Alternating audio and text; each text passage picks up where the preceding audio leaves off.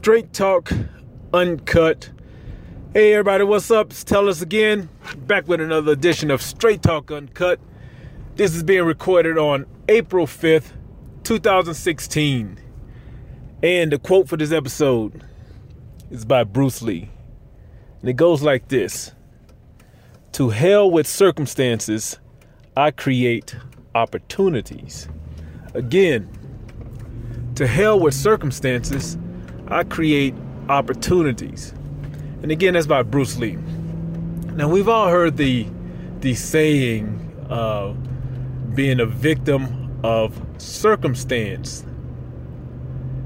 It's almost like a boilerplate excuse or a Trump excuse card that people can use at any time, because we all can use that excuse, no matter who you are, no matter where you're from. Everyone is born into this world with a hand to be played, and some with a better hand than others. But on the outside, someone who's born into royalty and born with a silver spoon in their mouth, you may say, looking on the outside looking in, you may think that, man, it's just all there for them. Everything is just handed to them. But that comes with its own problems. It comes with its own problem. It's like I remember this story. I'm not sure if it's a story or if it's a scientific fact or what, but it's about how when a butterfly is breaking out of that cocoon, when a little caterpillar has been in the what is called the chrysalis, and is finally ready to hatch into a butterfly. And I think it goes that if anything helps that butterfly, it won't survive, because part of the process is to struggle and to build strength in those wings to fly. So it has to force itself out of that chrysalis on its own. And so you can say the same thing with people born into riches, born with that silver spoon in their mouth. Because that's really easy to gauge. Look at the fucking psychos with money. Look at what psychos do. Not all of them, and I'm generalizing, and I'm actually kind of poking fun. But look at what kind of people. A lot of them, and I can say a lot of them because we only see the ones that turned out to be straight up psychotic. the rich people that turn that end up being psychotic. Not just the people born rich, but the ones that are wealthy. And I'm just, I'm being funny. But so it's easy to say, and I've read interviews of celebrities and people born into money, and they have their own set of problems, because everything is relative. Everything is relative. So we can all say that it's not just you born into poverty, you born you born black, you born Hispanic, you born a minority. It's easy. That's the easy card to play. You can say that, this didn't happen because I'm black, because I'm a woman, because I'm gay. That's the easy thing to use. But listen to what Bruce Lee said.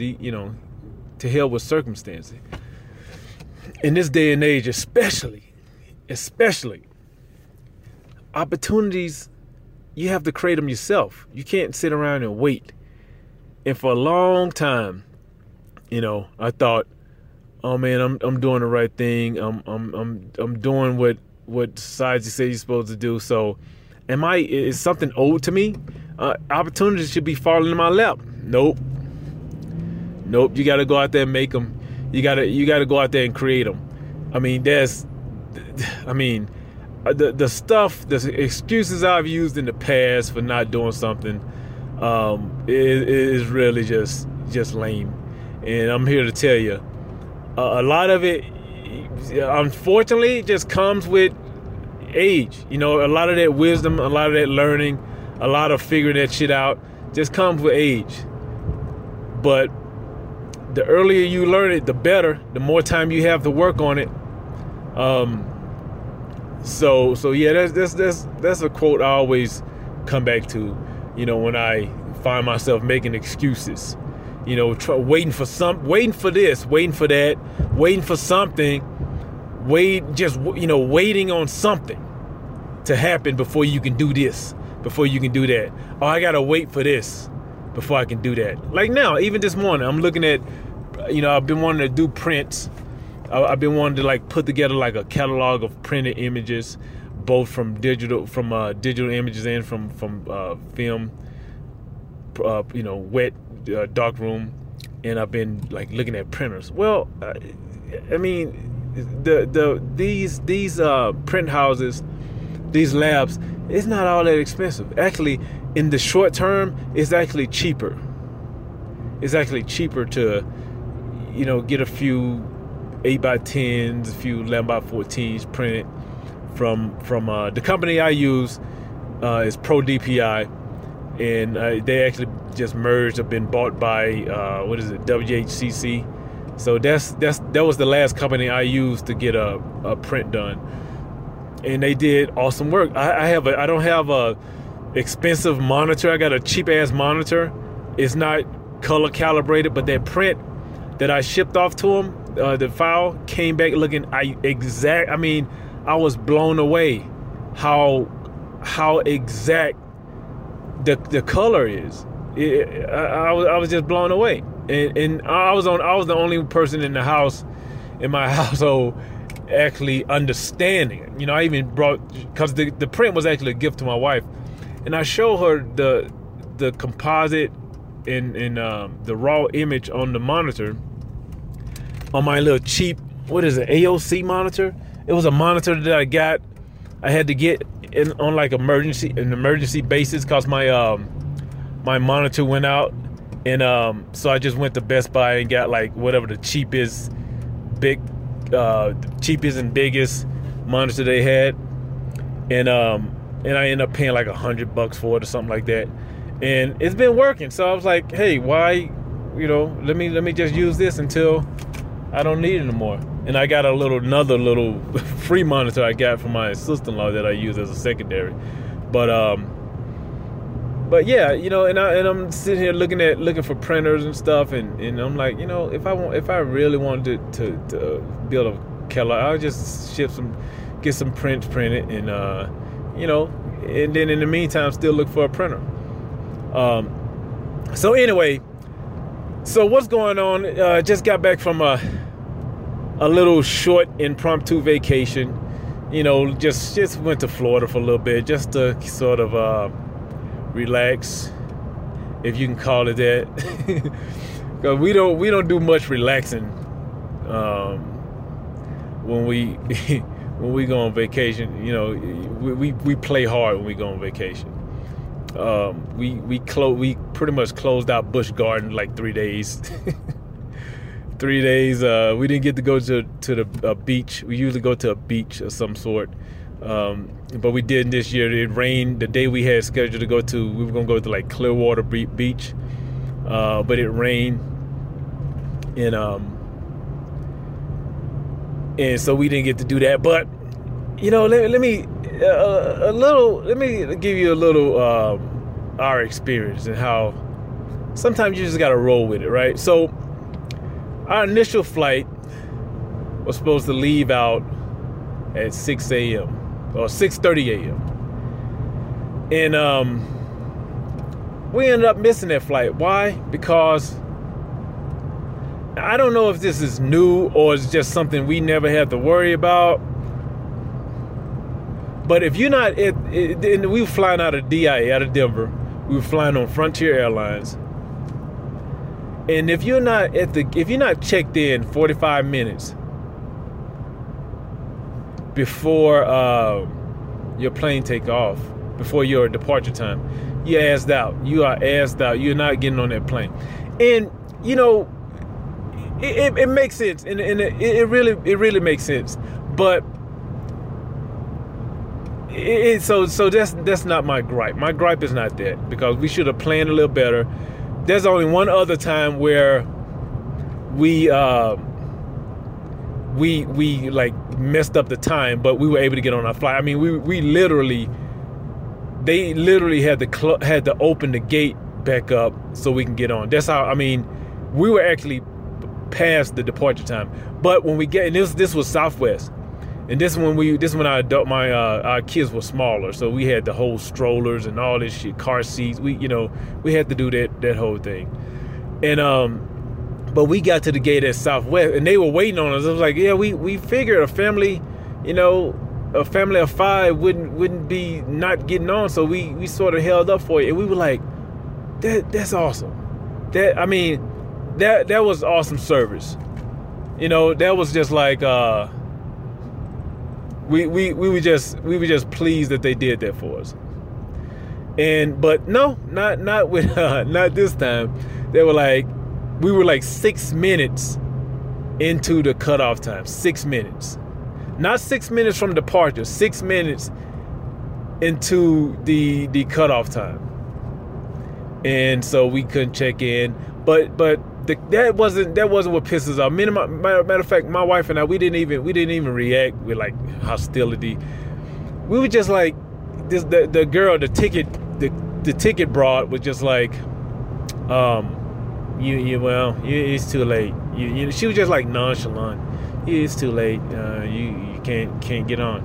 And she ended there. So my wife was like, so is there another flight? Can you like help us out? It's like, bitch, can you fucking, yeah, okay, our bad, we missed the flight. Can you fucking do something for us? Can you like help us out?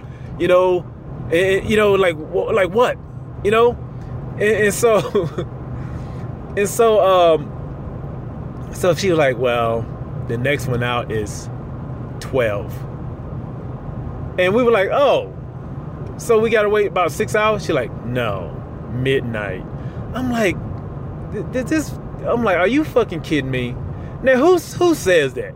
Who would just say, like, I mean, who would not do that on purpose? Like, it was totally on purpose. 12. And then, we're thinking, oh, we'll hang out for 6 hours. No, midnight. I'm like, what? Why? I don't understand, man. I really don't understand. Like, I guess if you don't like your job or whatever, that's your thrill. That's your thrill. Anyway, so we were like, oh, midnight. So we were like, well, shit, we can go home or something. So, and at this time, I'm just frustrated. I'm tired, because I usually, sleep on a plane. So like the day before, I'm up getting everything done. I'm not really worried about sleep. And we live about an hour and a half from the airport. So we was like, are we going to drive an hour and a half, go home, then drive an hour and a half back, drive through traffic and all that. And then we were going to do that, but then we remembered that there was going to be a snowstorm coming that same day. So we were like, oh shit, there's a snowstorm coming. So we just went downstairs, like by the baggage claim, and just kind of sat down. And then my wife was like, you know what? Let me go see if we can get another airline or something. So she goes up there, right? Same ticket booth, but there's a different person at the ticket booth. Totally different experience. This guy was like, oh, man, I'm sorry that happened. Real empathetic. And that's something I work on too. I do work on trying to be empathetic, but I'm not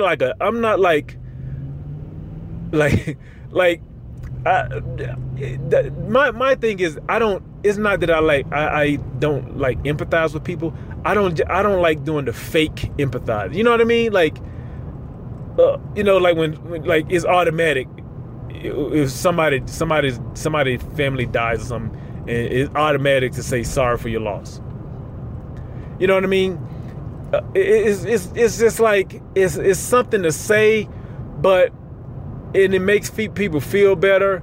But to me, it's just like, are you really sorry for that loss, or if it's just automatic? Anyway, but the difference is if when you in a service environment, you have to do that. Like, that's part of your job. I know, because I used to be in jobs like that where that was part of your damn training, to empathize with the customer and blah, this and that. And I couldn't be in no position because I had trouble with the fake empathizing. I couldn't just read the lines. I couldn't just say the words. You got to say it exactly like this. I show it in a different way, and it just didn't work for me. Just reading a script or whatever. But I would do something to show that, oh, you know what? Let's try to figure this out. That's the part that matters to me. Let's figure it out. Even if she didn't empathize, let's see what we can do. Let's see how we can, try to, make this not as fucking painful. You missed your flight. That's shitty enough. Let's try to make it less shitty. That's the part I'm talking about. And this guy did it. We still ended up having to, we just ended up getting a hotel for the rest of the time until our flight took off. So we still didn't get on to midnight, which was a red eye.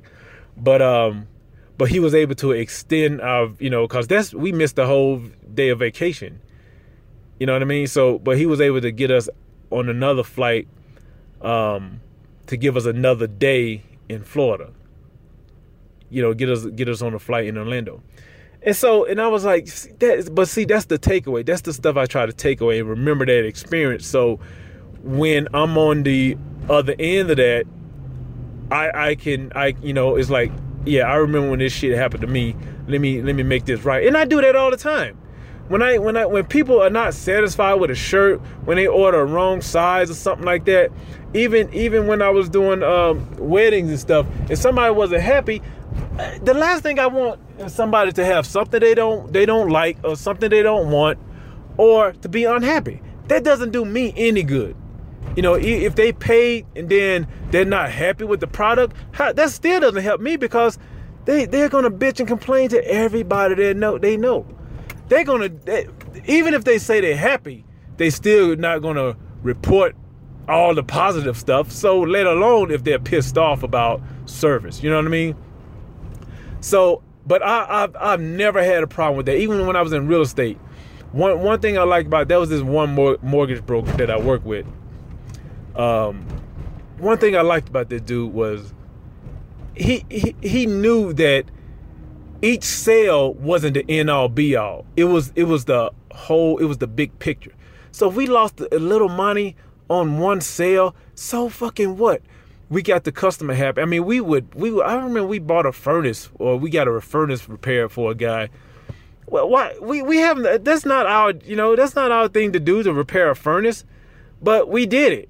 It was a deal killer for the client, and we just paid for the furnace. It was like, hey, you pay half. The mortgage broker was like, you pay half, I pay half. I was like, cool. And on other deals, it was the same thing. It was like, they don't want to pay closing costs. Of course, we didn't just arbitrarily offer this. We just made sure, like, is there anything else that would kill the deal? Like, we didn't want to be like, pay that and then that kill. Then they come up with something else. We were making sure they knew that, yeah, we're going to take care of this for you. But just so you know, if you ever go through this experience again, this is not standard. Don't expect like real estate agents and mortgage brokers to be paying your fees and shit. We doing this because when I got into real estate, I truly got into it. It's hard. You can make money in real estate, but it's not like what people think. So when I got into real estate, it was truly because of the experiences my wife and I had when we were buying our first townhome. That was the reason. And we got so fed up with real estate agents that we started doing research on our own. We started looking at ourselves. And when I started talking to real estate agents, I was like, I'm not a real estate agent. This is before I had my license. I had looked up enough laws and rules. It was like I would ask questions that I knew the answer to, just to see what they would answer. The same thing when I sold cars. When I was buying cars, I did enough research to know the questions to ask and to know what kind of answer I should be getting back from the salesperson. And that's how I vetted real estate. If they told me, like, if they didn't know and they told me something other than, hey, I don't know, but I can find out, I was like, fuck off, I'm not working with you. And if they, try to sell me a line of BS, yeah, go find some other like sucker, and so that's why that's how I ended up with my real estate license. That was the last thing I thought I would do, end up with my real estate license, end up being a real estate broker, but it was something, it was necessary, and that's what I did. And I was able to help a lot of people. I never had anybody that was like, I would never work with you again. Of course, people don't trust real estate agents. That was my hardest thing, like getting past that trust thing. Because even though I know I'm on the up and up, they look at me, first, especially when you first meet them, they look at you like just this is another real estate agent. But I need an agent, and so a lot of time when you fly, you have all this negative. These stereotypes of there used to be a reality show about how horrible flying is, but for the most part we've had good experiences. Matter of fact, that was like the first, like we've had overbooked planes to where they say, hey, your flight is overbooked, we will upgrade you or do this. I mean, we even got we got 1 year we got 5 round trip tickets for free, 5 of them, and a hotel stay because they overbooked the flight. And that was, I can't remember what year it was, but we were getting ready to fly out, and they made that announcement, hey, we overbooked, but we're offering 5 round trip tickets to anywhere in the continental U.S., 5 round trip tickets, and we'll put you up in a hotel for tonight and get you on a plane tomorrow. We were like, deal, done. So, and that was Southwest. I don't even know why we didn't fly Southwest this time. We've never had a bad experience with Southwest. But I know people who had. So, but my whole point was, yeah, shit happens. I still don't understand why they overbook flights, and stuff like that. But I'm sure they, whatever. But as long as they make it right. But in this case, this lady just didn't even try. She this bitch didn't even try. And later, even after we never like blamed the airline or anything because it was totally our fault. We didn't plan enough time for some reason. We didn't blame anything. My wife and I was on the same boat on that. We were like, yeah, it was totally our fault. We just couldn't figure out how the fuck we messed the time up like that. We thought we had more time than we did. So anyway, yeah, I could, you could easily say, and I saw people, on YouTube, like leaving reviews about that policy of the cutoff. But truthfully, if you're not checked in 45 minutes before, like if you're not your bags checked in 45 minutes before, especially if you're flying through DIA, because you got to take the, just like other airports, you got to take the train to your gate and all this. You got to go through security. Chances are you cutting it close anyway. So I'm thinking that's why they have that at DIA. And that was the only airport I saw. They actually had a kiosk. Not a kiosk, but a marquee, a scrolling sign marquee with that message on there. And I don't know if I just missed it before or if it's new. And but when we were coming back from Orlando, we didn't see that. We didn't see that message. But we made sure we had enough time. We were there for like 3 hours before, and that's going to be our standard. Like whatever the minimum, whatever the start time for check-in, I think it's 2 hours before departure. That's our goal from now on, to be at the airport checked in 2 hours before and just hang out. So yeah, that was, but we had a good time. I was able to get some I used the hell out of my Note 5. I took 2 point and shoot cameras.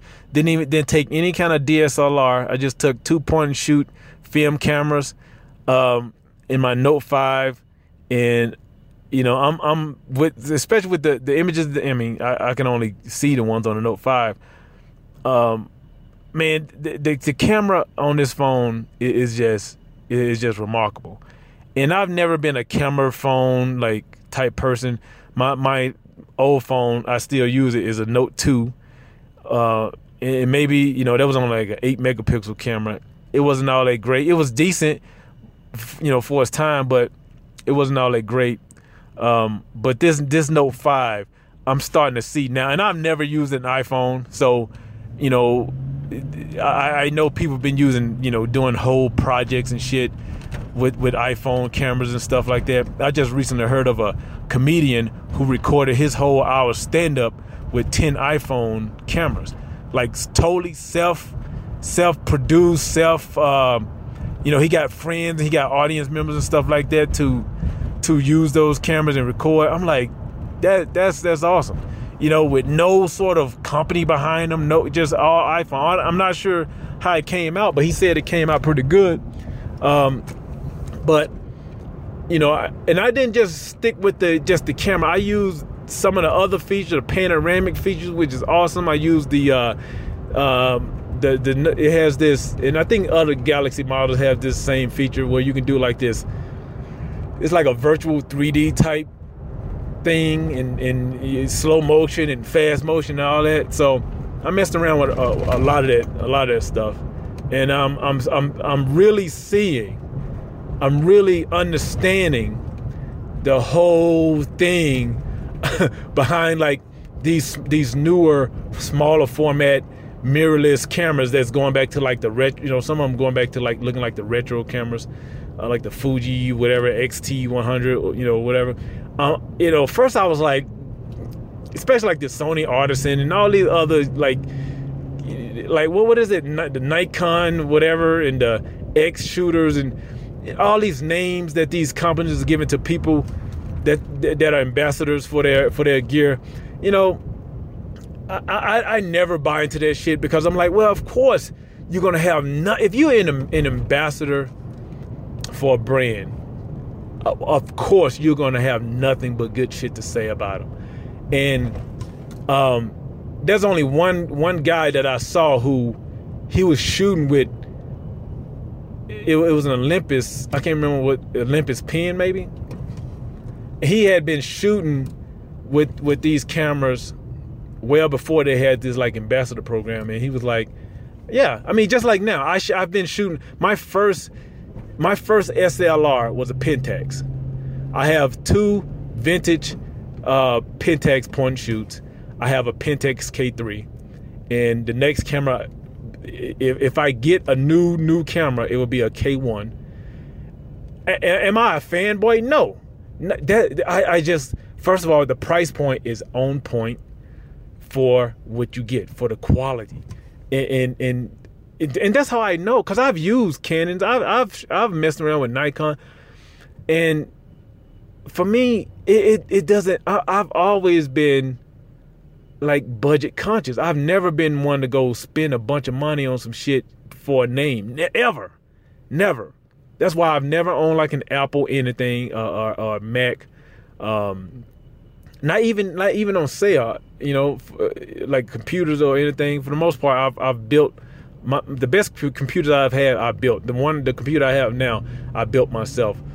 And but I've never been like a fanboy, a brand ambassador. But if Pentax came to me and said, "Hey, we'll give you all the gear you want, let you test out everything if you become a brand ambassador," I can do that with no hesitations. Now if another brand came to me and said, you can, gave me the same option, but with some gear that I've never shot with, would I do it? Yes. But would there be a some sort of clause to where I can mention, it couldn't be like, you have to say this is the best camera in the world. Like I couldn't lie. It had to be some clause in there to where I say, I'm new to this brand. I'm working. It had to be like one of those things where I'm a Pentax shooter. Well, actually, I don't call myself a Pentax shooter. I shoot with Pentax cameras. That's what I've shot with in the past. That's what I shoot with currently. But I've also shot with Mamiya. Pentax Mamiya, and I had a Canon PowerShot G10, and I also, my first digital SLR was a Fuji FinePix S2. So you see what I'm getting at, which was really based on a Nikon. So you see what I'm getting at. I'm not like a brand dude, but when I see these professional photographers that are the photographer to be, that's been like singing the praises of the big two, Nikon, Canon, for years, and it's like the gospel. And now all of a sudden they're like, I'm giving up this and that for Sony. That's when I call bullshit. Right? That's why I was on the fence about these new smaller format cameras, these new mirrorless and all that. But going with that, since I've been shooting more with these vintage point and shoot cameras with my smartphone, I can totally see, especially if you travel a lot, it's so much easier to like not have so many options, for one, and to concentrate on what matters, making a picture, and not concentrate on gimmicks, not concentrate on the technology of it. That I hope I'm making that, making sense of that, cause I shot more recently since I've like started like messing around with these like smaller cameras than I've shot, I've shot on a personal level with my K3. Now for jobs and stuff like that, for gigs, no, I still use my K3. I still use it. So that's what I'm saying. Like for personal projects, it's easier to have something that you can just whip out, and it's totally for artistic, an artistic expression. It's not for anybody else but yourself. That's what I'm saying. So I can see in those situations, but I still can't see if like somebody's fucking going to, the desert, they on like assignment for some company, unless part of the assignment is to demonstrate the abilities of these newer mirrorless cameras. I can't see it. But again, I haven't shot, I haven't used any of them. So I'm just going from a form factor standpoint. So yeah, I'm gonna be doing more of that. Matter of fact, I have some plans. I want to start doing like one a week, like a little summary / showing some images from them, showing some scans from them, from these point and shoots. I have like 5 or 6 now. And then I have a Minolta that I've had. Actually, it's my wife's old camera when I met her. It was her camera, and I kind of like took it from her because she don't use it. And she just had it just to have. Because when you in the Air Force, you had to have like a little camera.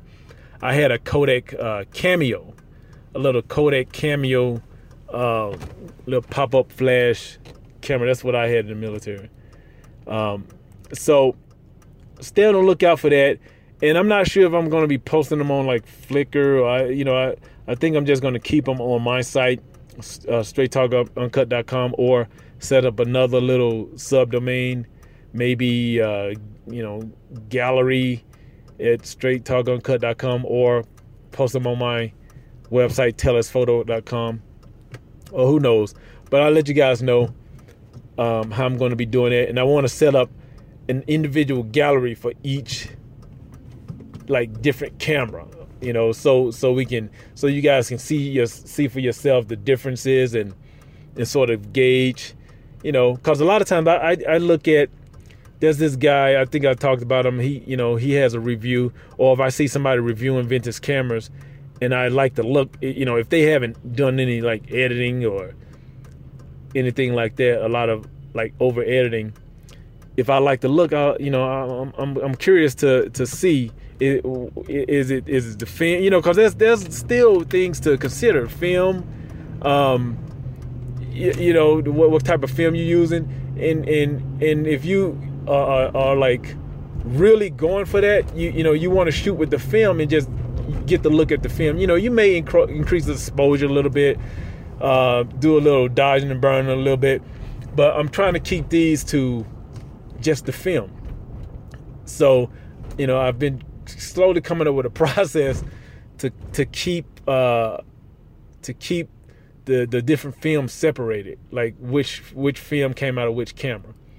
So that's the logistics I'm working with now. I'm building up a little workflow for that. I have these little vanilla little envelopes that I keep, that I write the name of the camera on the front and then drop the film down.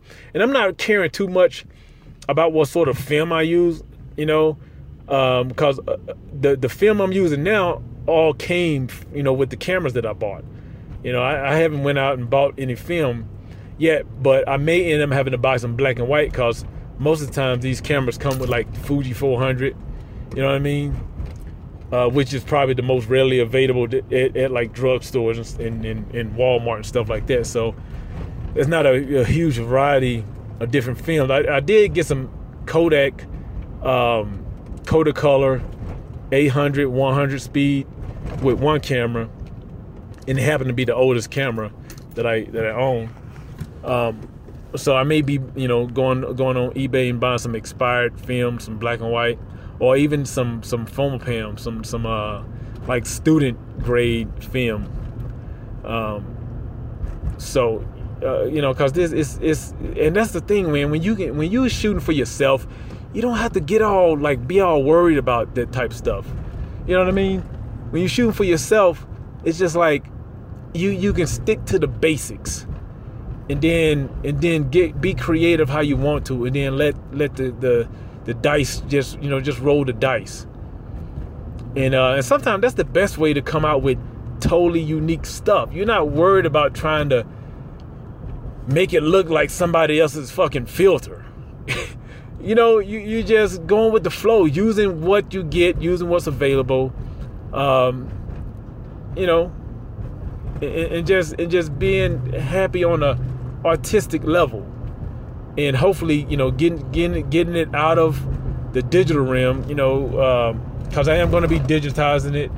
I'm going to show my setup for that as well, how I've been digitizing film. I decided not to buy a new scanner. I decided is he going? I decided not to buy a new scanner. I decided not to buy. I was going to buy this software called ViewScan, but I decided, hey, I'm gonna get by with digitizing it with my K3.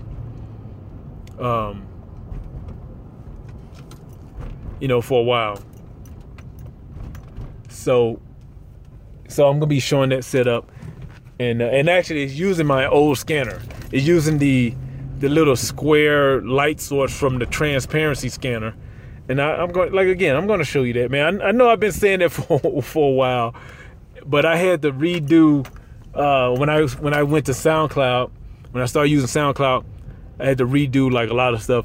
And that's the other thing I want to talk about. SoundCloud, there's no way as of yet to reorder your uploads, which is crazy that you can't reorder your uploads. They just kind of go.